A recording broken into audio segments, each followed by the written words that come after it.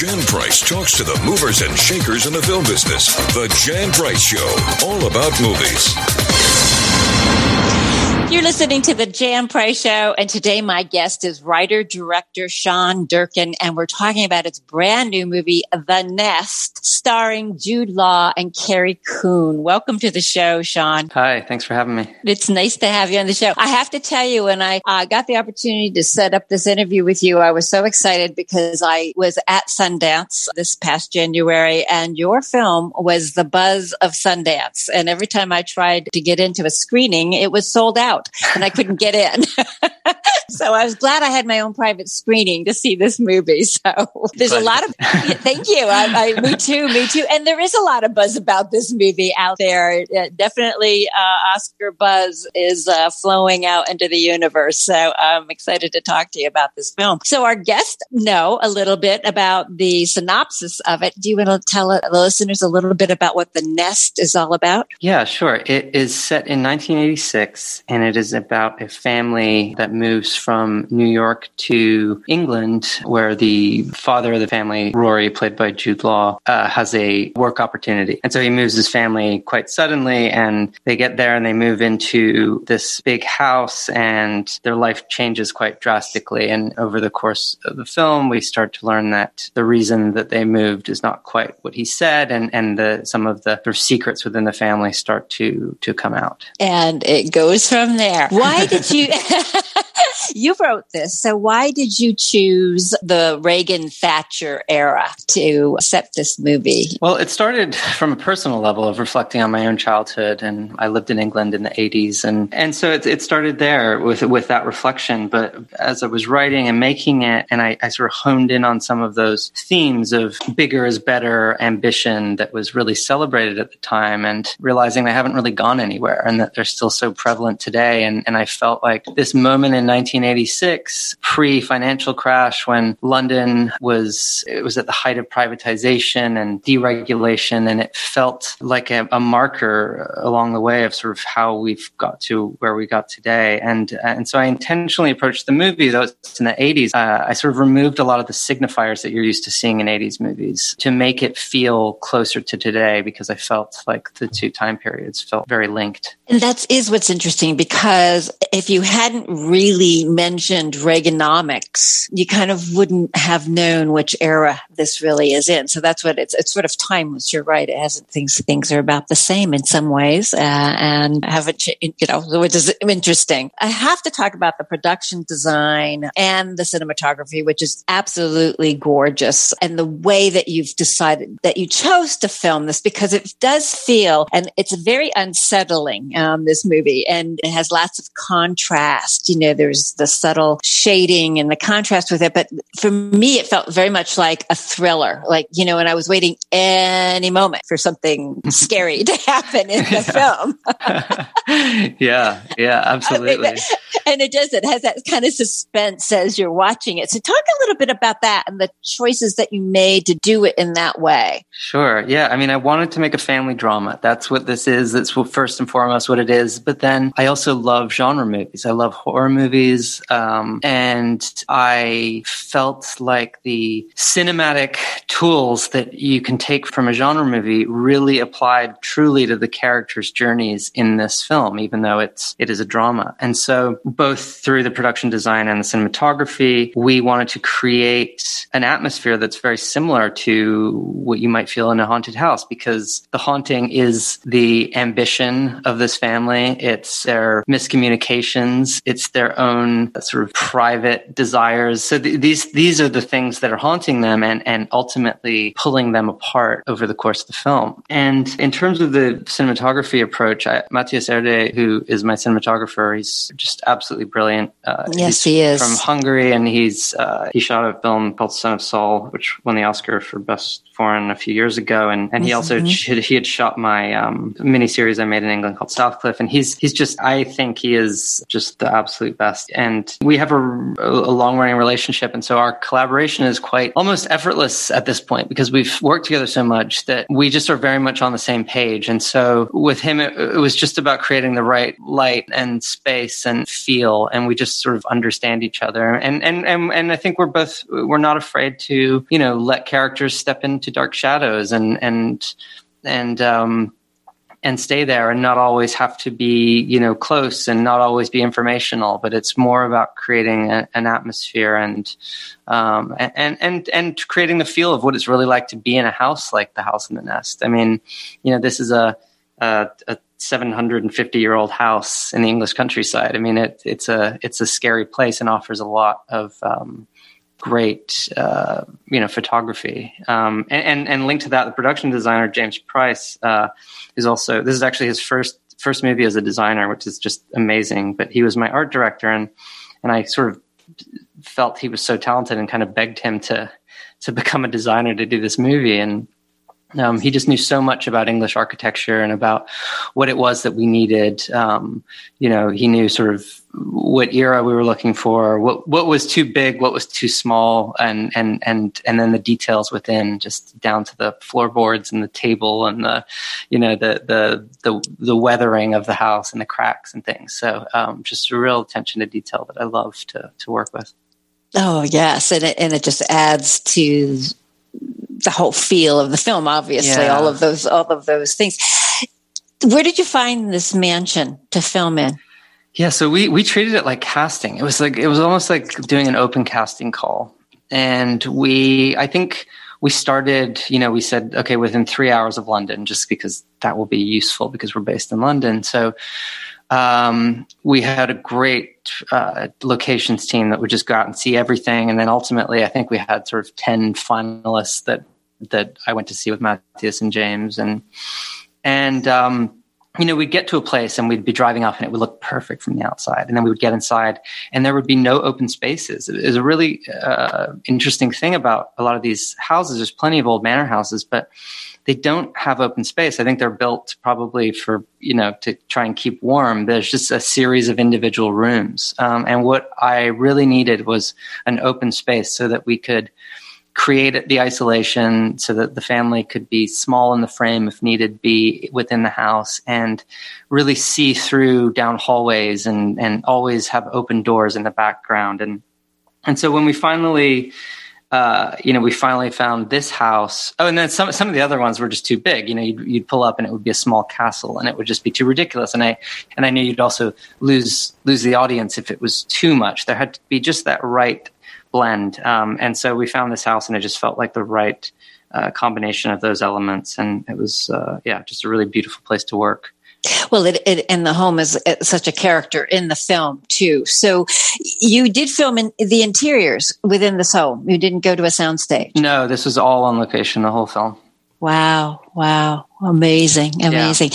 So Jude Law, whom I just adore as an actor, and Carrie Coons, who I'm not as familiar with, and I realized when I was doing my research about her that she's an actress who can really get lost in her characters, and she's not one that maybe she's so good at what she does that she may not stand out as like as many others stand out. And actresses, I'm hoping I'm not really saying this correctly. She just becomes so much of her character that you don't. Absolutely. She gets lost in it, so you don't really see who she is. Yeah. And then when you see her in different movies, she's different in each one, so you don't always recognize who she is. Yeah. Absolutely. She's a proper actor. Yes, exactly. So tell me a little bit about the casting process and how you attracted Jude Law and Carrie Coons to these roles. And they're both they give superb performances. And I do think that they both will be on everyone's A list for acting for the Oscars. I really do. I can't say enough about them. They are two of the best actors working today. I mean, they are, and obviously Jude is, we all know, and I just so loved the collaboration and what he was able to do with this. I mean, I sent it to him, and he read it and responded, and we met in LA, and just from day one, he was asking the same questions I was, which is that, this character does makes some complicated decisions and some questionable decisions.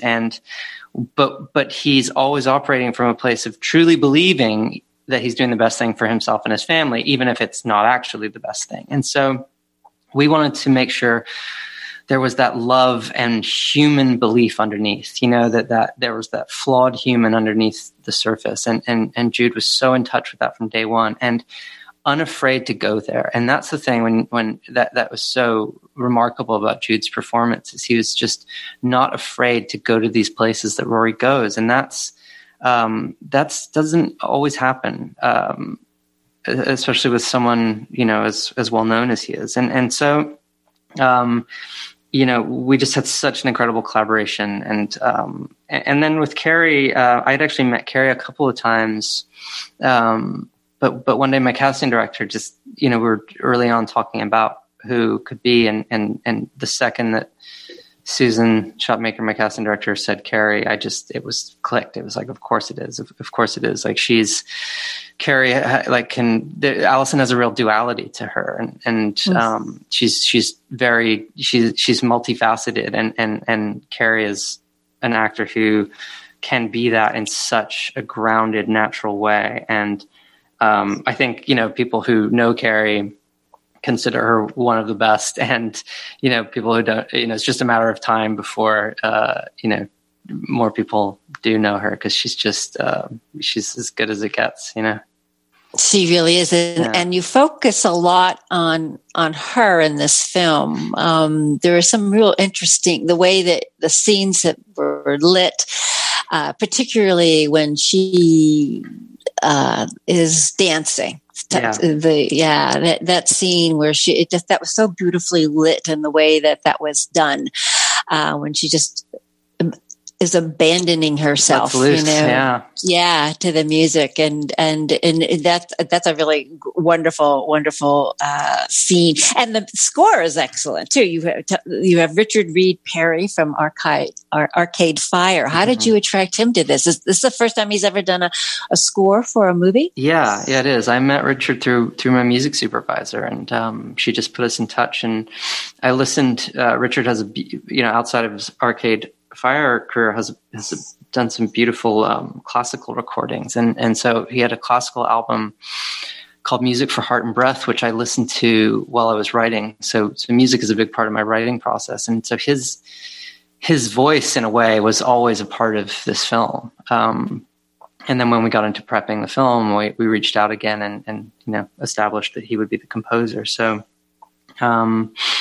That was a big part of the process as well, as working with him. Yeah, it's really, and plus putting in music from the 80s too. So that's another thing that lets you know exactly the era that you're in a little bit with the music that they're playing. And the two young actors who play the son and daughter, how did you? And I don't have their names right off the top of my head right now. But how did you find them, and what was that process like? Yeah, so Charlie Shotwell plays Ben. He's he's about, I think, about 10 or 11 in the movie. And Charlie's a very experienced actor. We did open casting calls for the two kid roles, because I started out working in casting and spent years, being a casting assistant, watching great young actors come in and sort of, I felt like they should have been getting roles they weren't getting because they weren't famous yet. And so it's always been an important part for me to cast people and give those breaks, and trust an actor, who doesn't have the experience. But so we tried that with the Ben role, but actually what ended up happening was the opposite, was that Charlie, who was extremely experienced, just came in and just had the right energy. And he's just such an incredible kid, and so smart and so interesting. And Ben is a very quiet role. And so I felt like all of that stuff that's working in Charlie's brain would be quite interesting when it was sort of a bit more behind the scenes in the movie. But Una Roach, who plays Sam, was very much a result of open casting, and she had never done a movie before. I think she just recently graduated from theater school, and so again, we did open casting, and she came, and someone Susan Shotmaker knew, and she brought in, and just immediately I could feel from her the strength and humor that I envisioned Sam having, and she just had it right away. So it was an easy choice. Yeah, there's great chemistry, and they were really wonderful in this film. What was the most difficult part of the shoot for you? Honestly, it was such a fluid, warm shoot. I mean, it was. There was a great chemistry. It's obviously a serious drama, but the set itself is just like so relaxed and fun. And I don't think I've ever had such a harmonious experience. So, I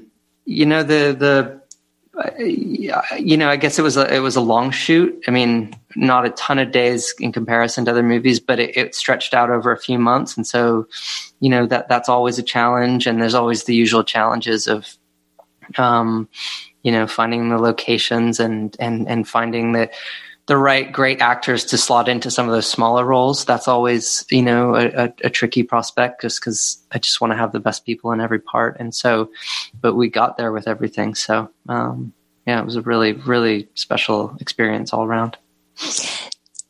You also work, they always, don't work with children and animals in movies, but you, and you decided to tackle both in this film. Let's talk about the horse in this. Yeah. They made it easy for me. I worked with the most incredible trainers. The horse, actually, Allison's horse is Jon Snow's horse from Game of Thrones. Oh, really? His name is Tornado, and he's a fantastic actor. And so I was working with such top level horse trainers called the Devil's Horsemen in England, and they just make it so easy. And I lean on them. I mean, I had personal experiences. I've been around horses my life and worked in farms, and so I knew enough, but I leaned on them I wanted every detail to be exactly right. And Carrie worked really hard to learn how to ride, and it was, and they definitely made it easy for me. I was going to ask you about that because Carrie, her role revolves around this horse. So a lot of it not only her husband, but the horse is very significant to the film. And I was wondering, and I thought, wow, they had to find an actress who, really is a great rider and able to be with, handle the horse beautifully. And so she did not know how to ride prior to the film then. No. Wow. She had some, some very basic like childhood experience with horses. So she was comfortable around them and could get on a horse. But she really learned how to ride for the part. Yeah, so she's excellent. And also learned how to teach to ride. Because that's a whole specific thing in itself is being a riding teacher and knowing the language. And that also came a lot from her, the trainer that she had in we shot the first part of the film in Toronto and had a great horse trainer there as well who Carrie absorbed some things from her own lessons that she put into that. So that was fun. I did see that some of it was filmed in Toronto, but I was curious as to what parts were.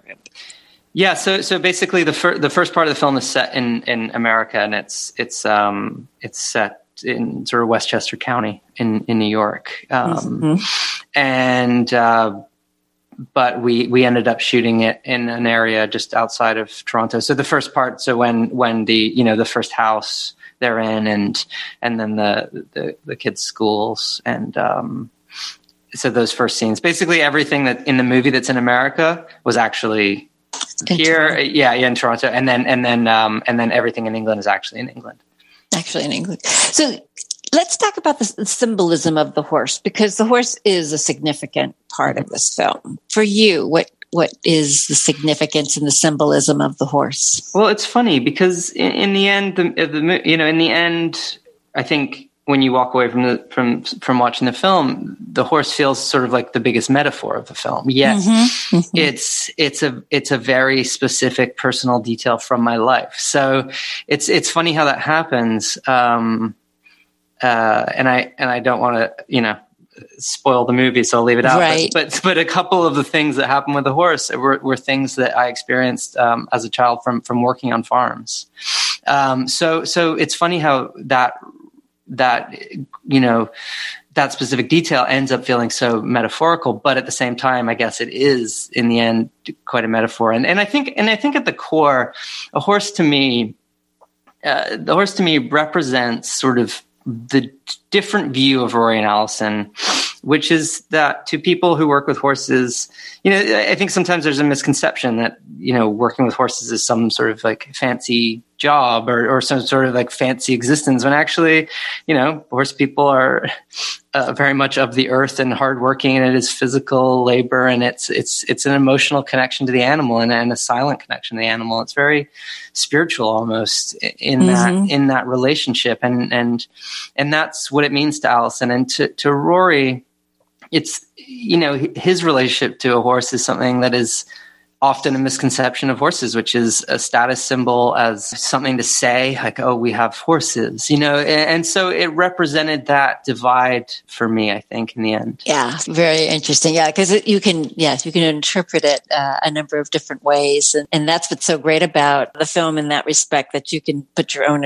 obviously everybody puts their own interpretation on it, but certainly the interpretation of the horse. All right, so what was it like directing Jude Law, who's been around for so long and has done has a magnificent body of work? You talked about meeting him, but what was it really like? Were you intimidated by directing him and meeting him and having him be a part of this film? No, not at all. Not at all. I love Jude's work, and I was so excited that he responded to the script, and it was just the most wonderful collaboration. I mean, he was all in every way. The movie meant so much to him, and he just gave everything he had to it. And it was just such a beautiful collaboration. We just immediately, I think we're both very, very open and honest and kind of, quite just, we both just like let it all out. And I think that's where you get the best work, is to dig deep personally and find those connections. And, he's just, I just couldn't say more good things about that collaboration. Yeah. Well, it's a very nuanced performance, and so is Carrie's too. So they actually blend beautifully. I mean, in the way that their characters, the way they both, were to, perform together in the film. The other part of it is that, you must have created an atmosphere on the set for that collaboration to feel safe for people to go deeply and emotionally as they did in this film, and that's really a credit to you as the director. Thank you. Yeah, I really believe in creating a platform for actors to do their best work by creating a safe space where they are going to give everything they have, and they know they can be a bit messy, and they know they can sort of go too far or not give enough, and they know that I'm going to take care of that in the edit and make choices that protect their performance. And I think, everyone has to have the space to just try something knowing it might not work. And that's where trust becomes so important. And I think how great work is made. Well, you did a wonderful job with this film. I wish you much success. I really appreciate it. You're very welcome. Where can people see this movie? So it is available on digital platforms November 17th. Fabulous. So everybody seek out The Nest, starring Jude Law and Carrie Coon. Thank you so much for being on the show, Sean. Thank you for having me. You're welcome. You can listen to The Jan Price Show whenever, wherever at thejanpriceshow.com or on the iHeart Podcast Network, Spotify, Apple Podcasts, Google Play, anywhere you get your favorite podcast. And you can also follow us on Instagram and Twitter, and like The Jan Price Show on Facebook. Thank you for listening. Jan Price talks to the movers and shakers in the film business. The Jan Price Show, all about movies.